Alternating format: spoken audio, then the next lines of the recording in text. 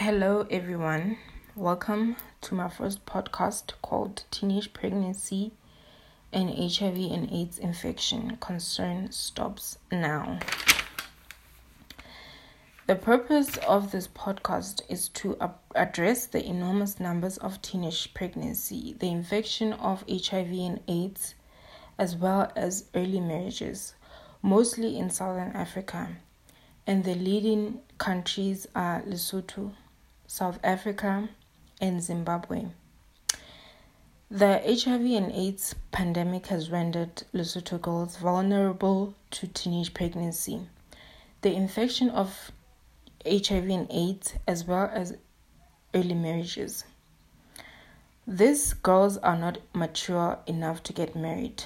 They have unmet need of modern contraceptive methods. They fall pregnant and they are married off at ages of 14 to 19 and get exposed to HIV and AIDS.